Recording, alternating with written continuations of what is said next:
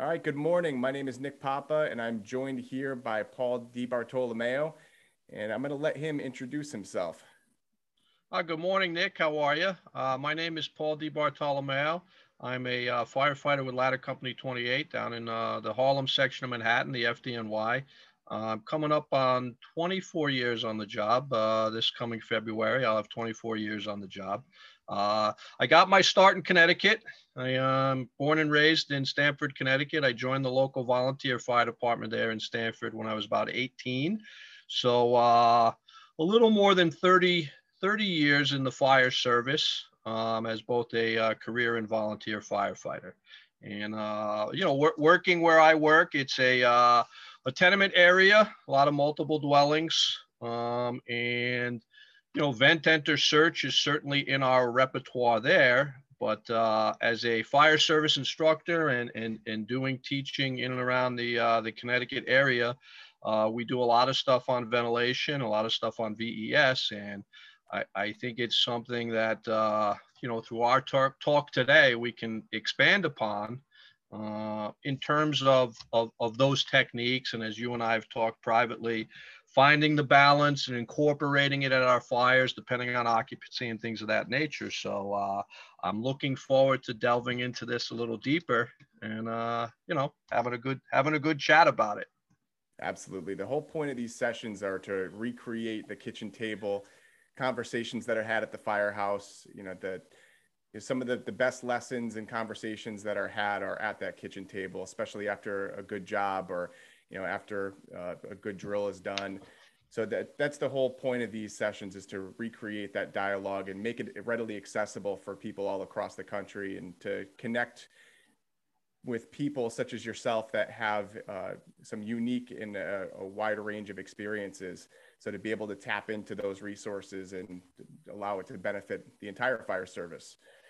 So why don't we kick off by starting out with just discussing what FDNY's approach is to VES and how it's integrated into the fireground and the everyday operations. Yeah, sure. So, the FDNY is unique in that, everything we do is structured in a sense according to our tactics. And our tactics apply to the buildings in our response area, and our tactics respond to the personnel we have on the rig. So essentially, everybody has specific jobs. Whether you're in an engine, you're the nozzleman, the backup firefighter, the control firefighter, the ladder company, the chauffeur, the irons firefighter, the can firefighter, all have specific jobs based on our tactics. And then our tactics vary based on construction features, the type of occupancy, be it a private dwelling, a multiple dwelling, a high-rise fireproof multiple dwelling, a commercial building. So the tactics are very set in stone. But they're also very fluid based on your response area. And there are response areas within the city that have the full gamut of those occupancies. So, as a firefighter on the back step, it can be very dynamic. From run to run, you're going from a different occupancy. We're very fortunate with our staffing that we have an assigned outside vent firefighter. And their tactics are dictated again on the occupancy and their arrival of assignment, their first due, their second due, they're the extra truck. But I would say it kind of breaks down into two categories, right? And that's kind of what kicked off our discussion about kind of furthering the coordinated vent topic, which you guys discussed very nicely with the Harrisburg brothers a couple weeks back, into how it now carries over into the VES world, right? So from our perspective, the function of the outside vent firefighter is kind of twofold, right? We could be talking strictly performing horizontal ventilation opposite the fire. We could be talking direct VES into an area, maybe remote from or above, remote from or opposite the fire, or it could be a combination of two. Depending on the size up and what's going on the fire ground there. So it's certainly a position that's assigned based on some experience, based on some knowledge of your response area. right? Your grasp of the buildings in your area and the functions performed by that position. But, those are the things that we're looking for, right? The horizontal ventilation opposite the fire, or the need to enter and search beyond that point. And understanding and knowing the differentiation there is kind of big for me. When I'm kind of trying to impress that on some of the younger guys or the newer guys, that it can't be straightforward robotic. You really do have to stop for a sec, size things up, read the situation before you decide what tactics you're going to employ and when. And that's a great lead out right there, is talking about the size up and some of the cues that you're looking for to initiate that operation. So you already touched on it earlier, but the FDNY has very specific tactics, and that changes based on the type of occupancy. Can you explain a little bit the difference between, how this ventilation and the VES operation differs from the private dwelling arena to multiple dwellings? Yeah, absolutely. So the private dwelling arena, where I work, we don't have any private dwellings. It's all brownstones, tenements, high-rise, multiple dwellings, things of that nature.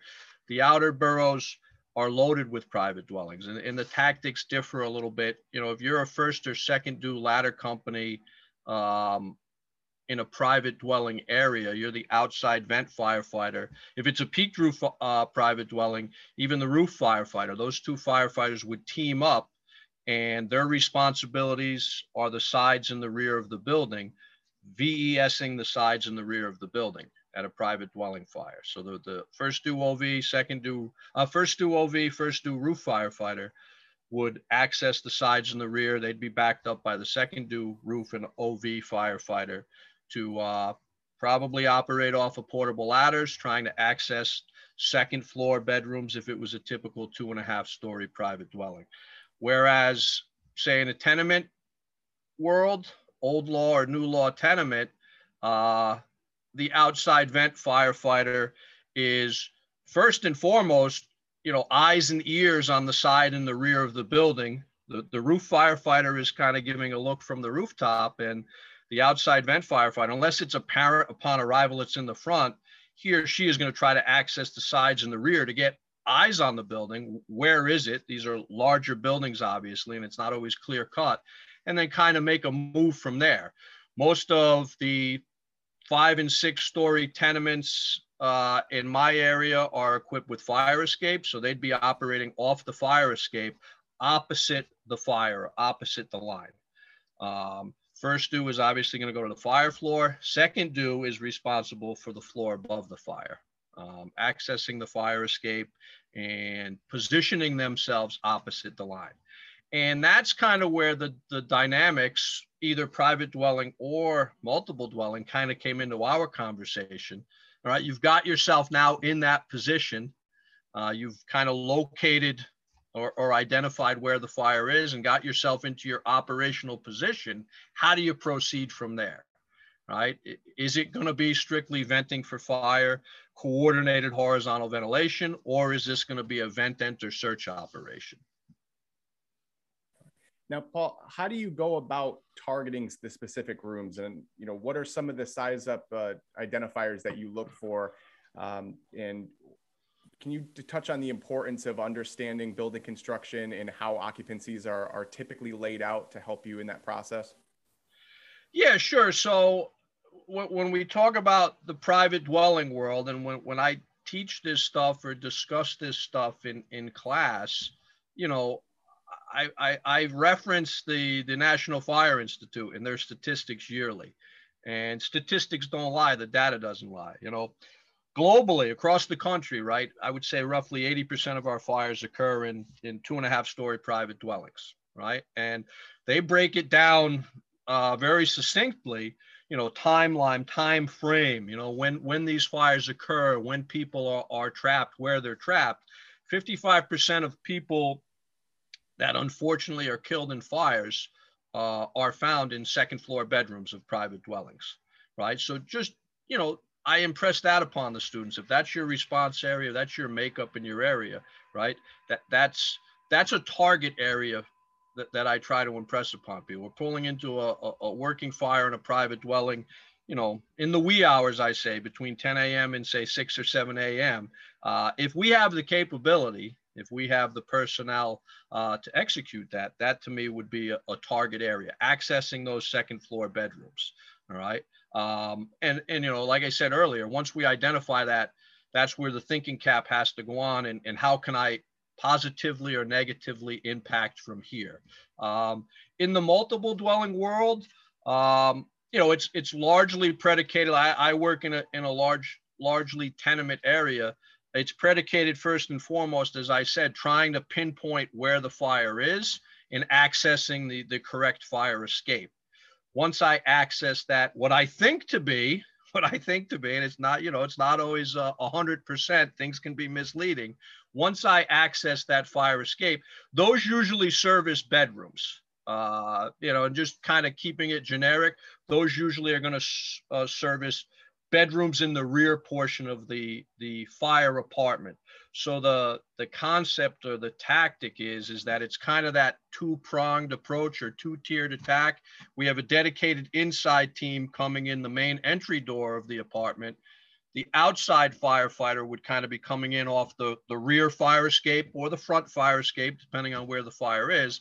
And they're kind of converging on that occupancy from two different aspects to try to cover as most ground as possible. But, you know, and again, not to harp on that point, but that entry off the fire escape has to be coordinated. It has to be communicated, because it involves, and I say this, you know, what's the first step in VES or VEIS is the vent factor, right? It involves ventilation. And that's kind of what you and I have spoken about previously. And that's where the thinking firefighter has to come into play. All right. So once you've determined, you know, or you've assessed where you think the fire is, you've gotten yourself into position, you've communicated your intentions. Can you walk me through how you would initiate that enter search or that targeted search operation? What's going to be your process of actually taking that window, and how you would go about making entry? So in a perfect world, you know, my size up would obviously, as I get off the rig, I'm sizing up the building, and I'm kind of narrowing down my size up as it applies to my position. If I was the outside vent firefighter, I'm trying to get into that position, locating the fire apartment and trying to identify the main fire area, right? And my size up from there is, you know, if I'm on the rear fire escape at a multiple dwelling, or I'm on a portable ladder on the second floor of a private dwelling, you know, observation, you know, before I start taking glass, what am I observing? What's the smoke doing? You know, is it lazy, grayish brown smoke typical of a private dwelling fire, or is it heavy black acrid smoke being pushed out under pressure? You know, what are the indicators there? Can I see fire just on the other side of the window? You know, these are things that I'm trying to identify before I commit to ventilation. Because once I take that glass, as you well know, the genie's out of the bottle, right? And we're not putting it back. So, you know, those are things that I'm looking for. And another big thing in not glomming up the radio, right? But, you know, I have 2 ears and 1 mouth. I'm listening. You know, what's going on the other side of the glass? What's the inside team reporting? What's the engine company reporting? What do they have going on? And trying to listen, if necessary, communicate with them. And, you know, a lot of times I'll tell junior guys, if you're not sure, ask real quick. You know, do you want me to take the windows? I'm on the rear fire escape. Can I vent? You know, other things, you know, I worked Sunday night, Monday day. We had the nor'easter, you know, other things that come into play, the weather, the wind, you know, what impact am I going to have on this operation? You know, I can't be hell bent on I'm getting in to do a VES come hell or high water. I have to think about, and it's, you know, I don't have a lot of time to contemplate it. It has to be done. The process has to be done quickly, but these are all things that I have to think about. You know, what impact am I going to have, positive or negative, on the overall operation from my point here, my perch, as I start to make my move predicated by my tactics. So I think the big thing is, you know, what's the smoke doing? what's going on in the room that I potentially could be entering to do a VES or VEIS search, and how is that going to impact the overall operation? So once you've committed to taking the glass, what's your process for doing that? And, you know, talk a little bit about that old saying of letting it blow. Yeah, right. So, you know, and it's interesting. I just put a little post up on Instagram. I had a great picture. We were doing a drill down in New York. We had a acquired structure, and one of the brothers in Rye, New York, was venting a window off a portable ladder. Right. So, you know, we could kind of look at it from those two perspectives. Right. If we are committed and we've kind of done our process and say, yeah, I want to get in there, conditions are indicating and dictating that VES is applicable here, or you know, it could be a horizontal vent situation from the portable ladder, right? I'm using the reach of the tool, keeping my body below the sill, inventing the top pane first. And again, kind of using that initial blow as a little bit of a size up. What's the room doing? What's the smoke doing, right? But staying low, using the reach of the 6-foot hook. If you think of the metal hook, right, the nice back flat end really increases your surface area to help you vent the thermal pane windows. From the fire escape, I was always taught, and I learned from some real good senior guys that had a lot of fire experience. When you're on a fire escape in a typical tenement area, usually the fire escape services 2 apartments, right? There's a dividing partition down the middle, right? So if you look at the fire escape, you have 2 windows on the fire escape, and those windows represent 2 different apartments. So let's just say I was standing in front of the window on my right. Off the fire escape, there's another window. That's called the off window. That's going to be largely going to be the second window in that room. So I would probably try to vent that window first, as opposed to the window that I'm standing on in the fire escape balcony. Again, letting the room blow, kind of trying to get a read of conditions there, you know, giving the inside team maybe a little bit of a relief before I commit to that window on the fire escape. Because again, if I take that window first, you know, I'm putting myself in potential jeopardy. I'm putting the second OV who's trying to get in on the floor above in jeopardy. And we also have to bear in mind in that setting that civilians may be trying to utilize that fire escape to flee from the upper floors. And we could unintentionally set off a very dynamic sequence of event that could be bad for everyone. So it is coordinated, trying to take the off window from the fire escape balcony. If you're venting from a ground ladder, get below the sash there, use the reach of the hook, take the top portion of the double hung out and kind of read that a little bit, and then proceed up and obviously finish your process. If you are poised to get in, you know, you can get in from there. Excellent. All right. So now what we've covered the actual ventilation process, and if conditions dictate that we're going to make entry now to conduct a VES operation, what's going to be your personal preference for making entry? I know there's a few different ways to go about making entry. You know, there's, you know, the head first dive in, there's, you know, straddling the window. You know, I know with some of the Baltimore guys advocate for that hurtling into the window where you're stepping over the sill itself.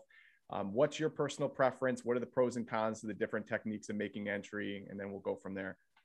Yeah, so I think occupancy, again, actually comes into play with that a little bit. From the fire escape, probably stepping into the window, right? Because you're pretty much at a level plane. You're almost stepping down into the room. Most times there's a bed pushed up against the window, but you're pretty much at a level plane from the fire escape balcony, where you're going to be stepping down into the room. So that's pretty much my operation there. From a portable ladder, that's where things would change a little bit. I'm a fan of just up over the sash, up over the sill, belly down into the room, using my hook that I've kind of hooked on the window sill there and extended into the room, using that as a brace. Actually, that was a little trick Champo taught me in one of his training minute videos, kind of using the hook almost to help you as you go belly down into the window to kind of brace you and support you and getting down on floor level.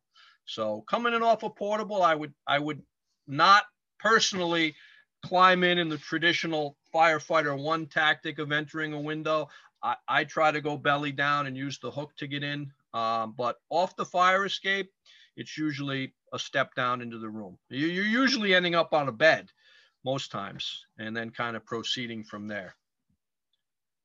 No, that's a great point to bring up, is to expect furniture on the other side of the window. Can you talk a little bit about how, if you did encounter a bed or some piece of furniture, how that would kind of change the dynamic of making entry, and if you would do anything different if you did come onto a bed first before, progressing into the room? Yeah, I mean, in coming in off the fire escape, it's challenging, I mean, we oftentimes don't think about a lot of the other factors, especially working in the urban area, right? It's not just going to be a window. There's going to be a window gate. So you have to kind of negotiate that. And, if there's any kind of working fire, now you're starting to take a feed. You've vented the glass, you've kind of vented the sash. Now you got to negotiate the window gate, get that out of the way, depending on the style of gate, your techniques and your tactics there. And now you're coming into the room. And as I said, these are not drill buildings, right? They're not acquired structures. They're heavily occupied occupancies. So yeah, you are going to encounter furnishing, typically beds, but could be dressers, could be TVs, things of that nature. Obviously, you're coming in onto a bed, and I talk about this a lot in my classes. As we enter, and some of the stuff that we learned eons ago in Fire One, sound the floor, things like that. I still carry that with me, but I tell guys, you're coming in a window to do a VES, you're sounding.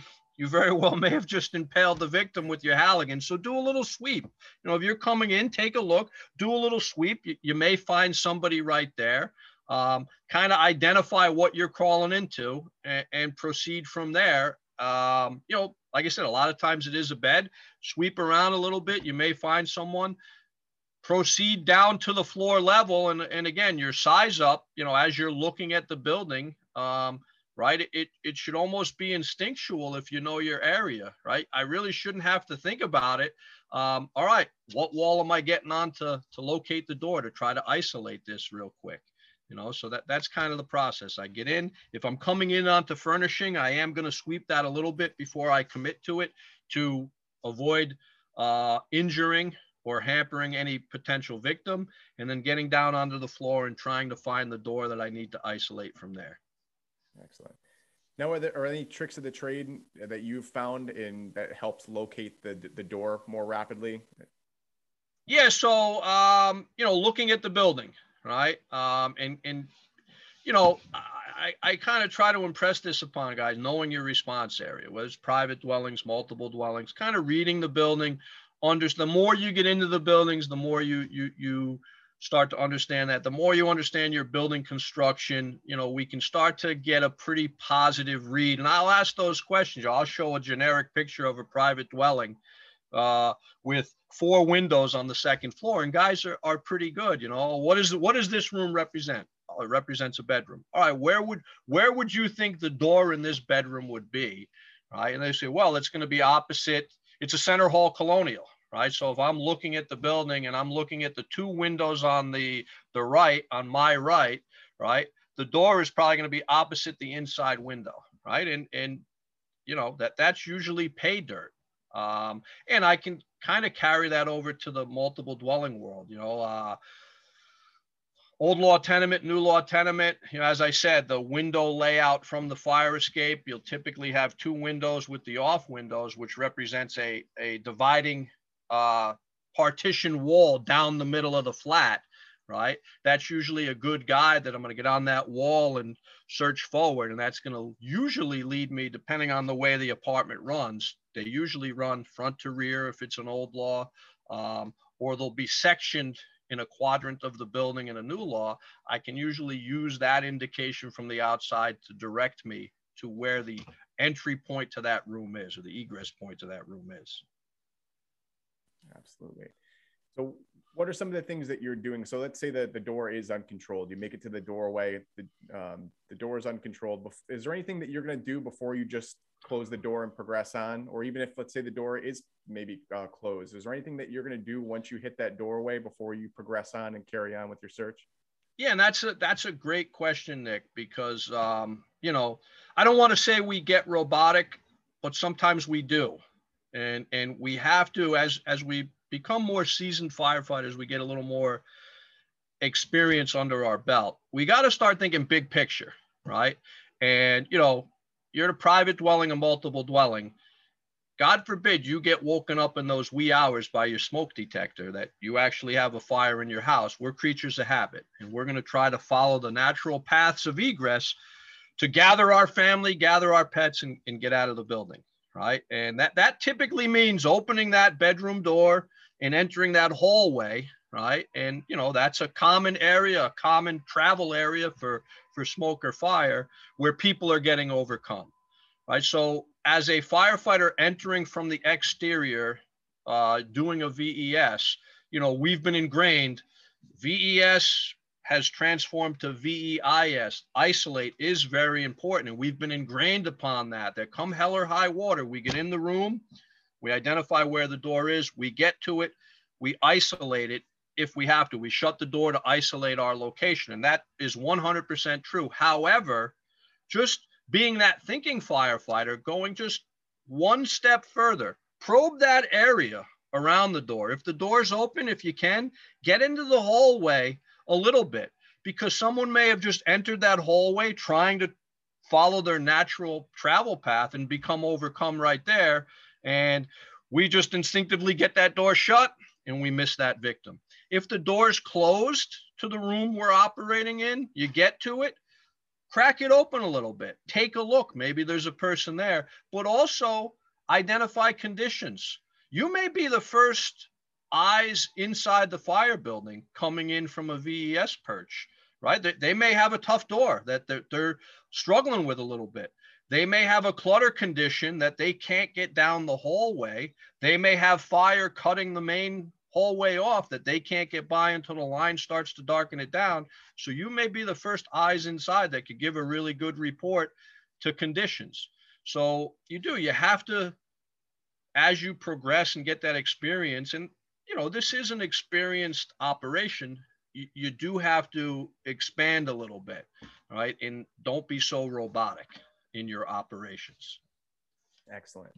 And of course, we got to talk about Murphy's Law, because we're going to run into situations where, and I think a great example of this was, if you remember, maybe 10, probably close to 15 years ago now, there was a video that circulated around, and this was when, you know, the internet was kind of in its infancy with, you know, the social media aspect.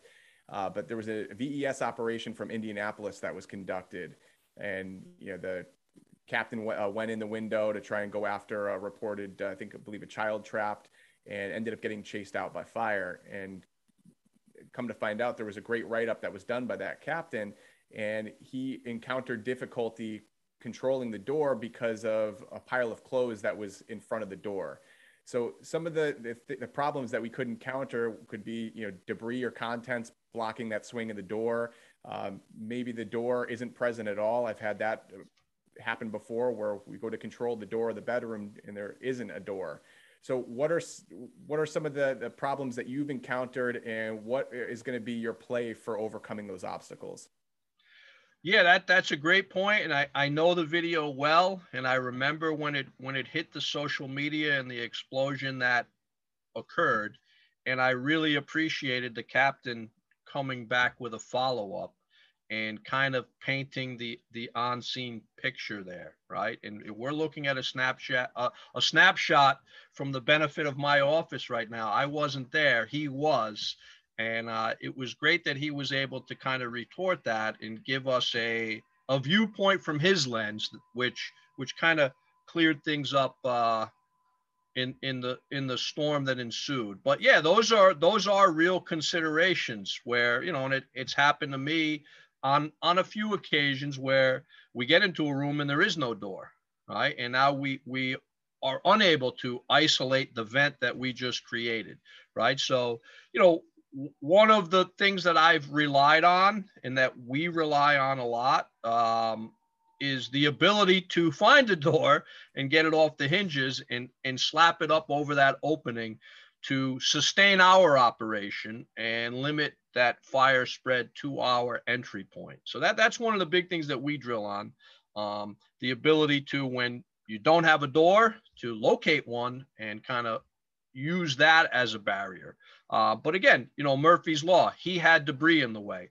And we see that no matter where we respond, any town USA, big city USA, small town USA, there are clutter conditions where you're going to, I remember years ago, VESing at a brownstone, a second floor fire, and climbing up a mountain of garbage and kind of cascading, not so eloquently, down to the floor on the other side, probably about an 8 or 10 foot fall into the room. There was just that much debris in there, right? And these are things that we deal with in our response areas that, we have to be aware of. In that instance, if I had no ability to control or isolate my area, I think the first thing I need to do, obviously, is ensure that I can get back to my point of entry, and then communicate that. I don't have a door in the room here, or I'm having difficulties controlling the room here, just to let the other members know that, the dynamics, if there is no other intervention, mainly the application of H2O, the dynamics have the potential to change on us now. Now, Paul, I want to get the chance for you to just discuss real quick. What's the quick technique for removing a door off its hinges? Yeah, so it's pretty straightforward, right? The 6-foot hook has been very reliable for me, or the Halligan, hanging the hook, opening the door. Say we're going to remove a closet door, opening the door a little bit, maybe a quarter of the way opening. The hook is more effective, in my opinion, because you can effectively start to dislodge both the hinges. If you use the Halligan, you're going to have to probably do it 2 or 3 times. Most of those interior doors have 2 hinges. Some have 3 in the older buildings, but the hook is you're going to hook the top hinge and just let the shaft of the hook come down, and as hard as you can, slam the door on your tool, right? That hook is going to almost act like a fulcrum or a leverage point, and it's going to start to, in most cases, just rip the top and middle hinge right out, and severely compromise the lower hinge to where you can just kind of twist the door off and have it there for you and slap it up. And that, that's something that may seem foreign to a lot of members, but it's something that we utilize quite a bit. If we're trying to confine an area where there wasn't a door, or the door has started to burn through and we're trying to kind of prolong our search, we'll call for a door, like, get me a door. And guys are pretty adept at it. It's not impossible to do just using your hand tools. Just slamming the door on the tool will dislodge those hinges in most instances. Awesome. So now, once you've gotten eyes on the hallway, you've assessed conditions, checked for victims, we've controlled the door. Now, any pointers for conducting that rapid search of the room? Yeah, if you look at it from the theoretical perspective, right? If I've done all that, if I've properly vented my entry point, if I've got in and controlled the door, I've isolated myself, right? If there was a decent smoke condition in that particular room, right? I vented, that should start to lift now, right? So I can make a rapid search of that area and make my way back to my entry point. The question from there begins, all right, you've searched that initial bedroom, which shouldn't take you very long. Where do you go from there, right? And I think a lot of that is dependent on the occupancy, right? In a private dwelling, typically you're working with, in my realm, 2 firefighters, as I said, potentially 4 if the second due unit is in, to where, we could go window to window, maneuver around the building like that. In a multiple dwelling, typically you're only going to have that one access point off the fire escape, the rear side fire escape. So, if your thought process is to try to get into another room from there, right, you'd have to enter the main hallway. And, that's going to be, again, coordination, communication, size up, right? What did my initial view of the hallway look like? What's the status of the line? Where is the fire? What's the status of the line? Do they have water? Are they moving in? Can I get a little more aggressive and exit the room that I came in and maneuver to another bedroom to continue that search?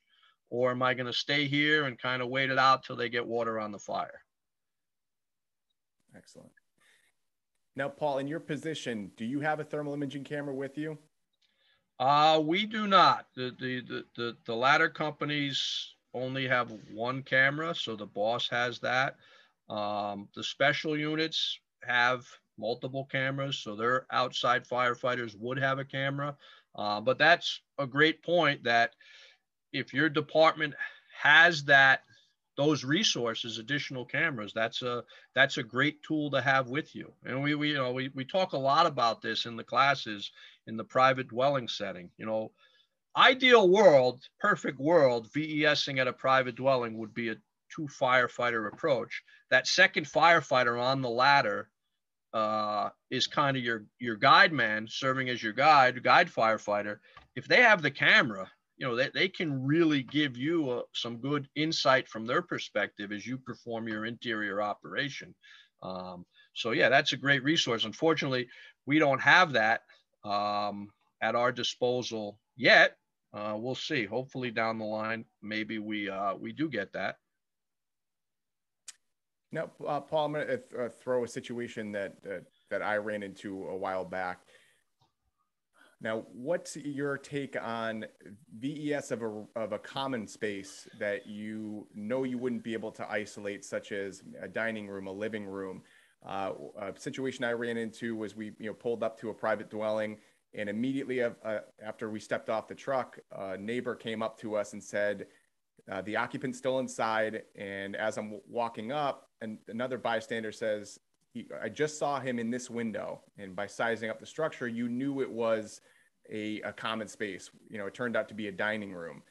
But in that situation where you do have that, would you VES that space, or would you look for an alternative means of access?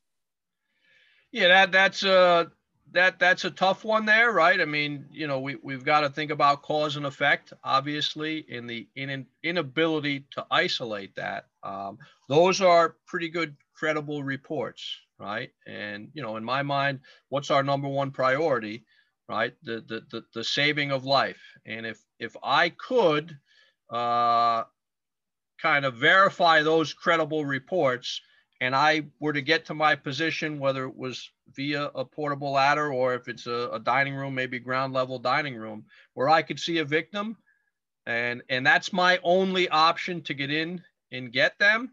I think personally, I'm making that move. If I got credible reports, I get to my point of operation, and it's been determined that that's our only shot to get this person out of the IDLH in a timely manner. I think life is going to trump all else, personally.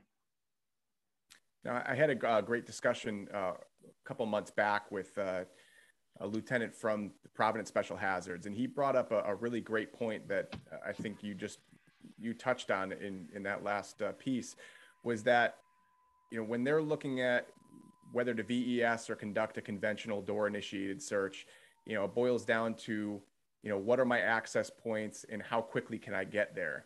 So I think a lot of it is, what's the lag time of the operation? How long is it going to take me to get into position from, one method of approach to the other? And I think that has a lot to do with it in regards to size up, is, where is that targeted room located? What are my means of approach, and how long is it going to take me to get to that through either the interior staircase or the front door, or from accessing a portable ladder, or in your case, a fire escape?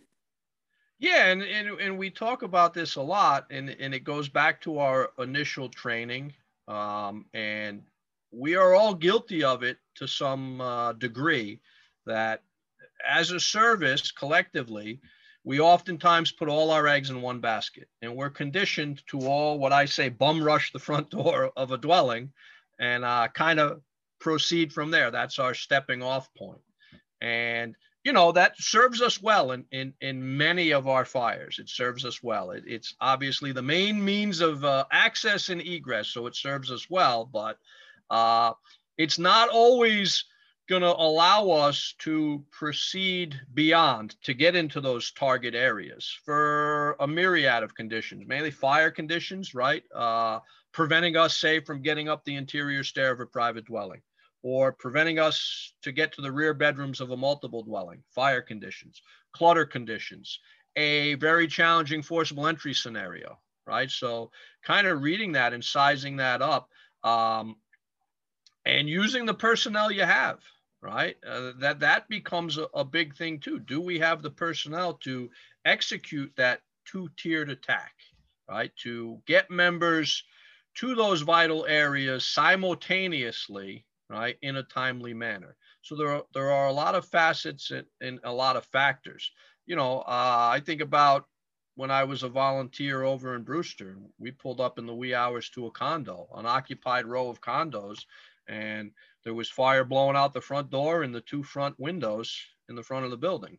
And, we were not going to access the stairs to get above until that fire was knocked down, right? And those are scenarios where if you have the assigned position and you have the personnel, it takes a lot of the guesswork out of it, because hopefully they're going to make their position.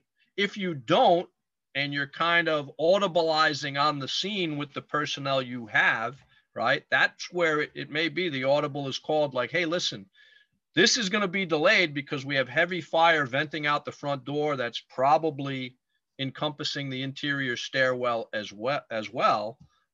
Let's see if we could get a portable to the rear and access those rear bedrooms that way, or second floor that way.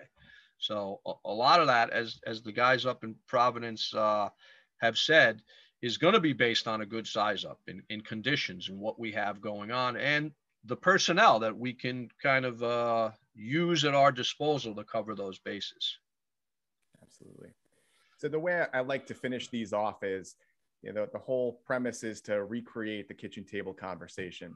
So if you were, mentoring a junior firefighter at your firehouse, and you were having this discussion on VES, what would be, some of the main, takeaways that you'd like that firefighter to leave with? So I think the biggest thing that I try to impress on the junior guys, and I try to do it myself, and for any of us that have ever been on the fire ground, it's not always easy, but operating from the outside is very difficult. And I think a lot of times, if we just slow ourselves down a little bit, right? Slow down our mental process and do a real good calculated size up. That's what I try to impress upon the younger guys that are starting to get indoctrinated into the outside positions. You need to get off the rig, take a breath, and slow down. The inside positions are pretty straightforward. You're following the boss, and you're going to go to a set objective. The outside positions require you to kind of slow down a little bit, size things up, and think. Think about cause and effect, right? What impact am I going to have on this fire before I take those actions? Is it going to be a positive impact? Is it going to be a negative impact? And knowing the difference there, right? And what is my objective here? If I'm perched on a portable ladder or a fire escape, and the room I'm about to vent is pretty well fully involved in fire, right? Am I going to be able to get in there and sustain a search right away? Am I going to cause changes in the fire dynamics that are going to negatively impact the other firefighters operating on the scene? So it really does require you to slow down a little bit and think, right? Think before you act. Listen to the radio, and that video you had from Harrisburg, which was kind of what prompted our chat here, was perfect. You look at those guys, you think there's communication, there's coordination, and the outcome was the outcome that we would expect in a very timely manner, right? Those are obviously experienced guys that have worked together a lot, and those guys see a lot of fire duty. There's where the experience comes into play. But their actions were not haphazard. They were thought-provoked actions, and that's what I do try to kind of pass on to those younger guys is really take a sec, calm yourself down, size things up, and try to make a decision with a clearer head than you're running on emotion, and you're kind of getting caught up in the high speed fluid event that is the fire ground. Excellent. Well, Paul, this was a great conversation, and it's always a pleasure to get together and talk shop with you, and look forward to the next time our paths cross again. So is there any final things you want to leave with the listeners? No, I appreciate the opportunity. As I said, I like what you're doing with this. I like this approach. Hopefully we can do it again. So keep up the good work that you're doing. And I look forward to maybe getting together and having another chat. Absolutely. Well, thanks again, Paul. All right, brother. Be safe. You too.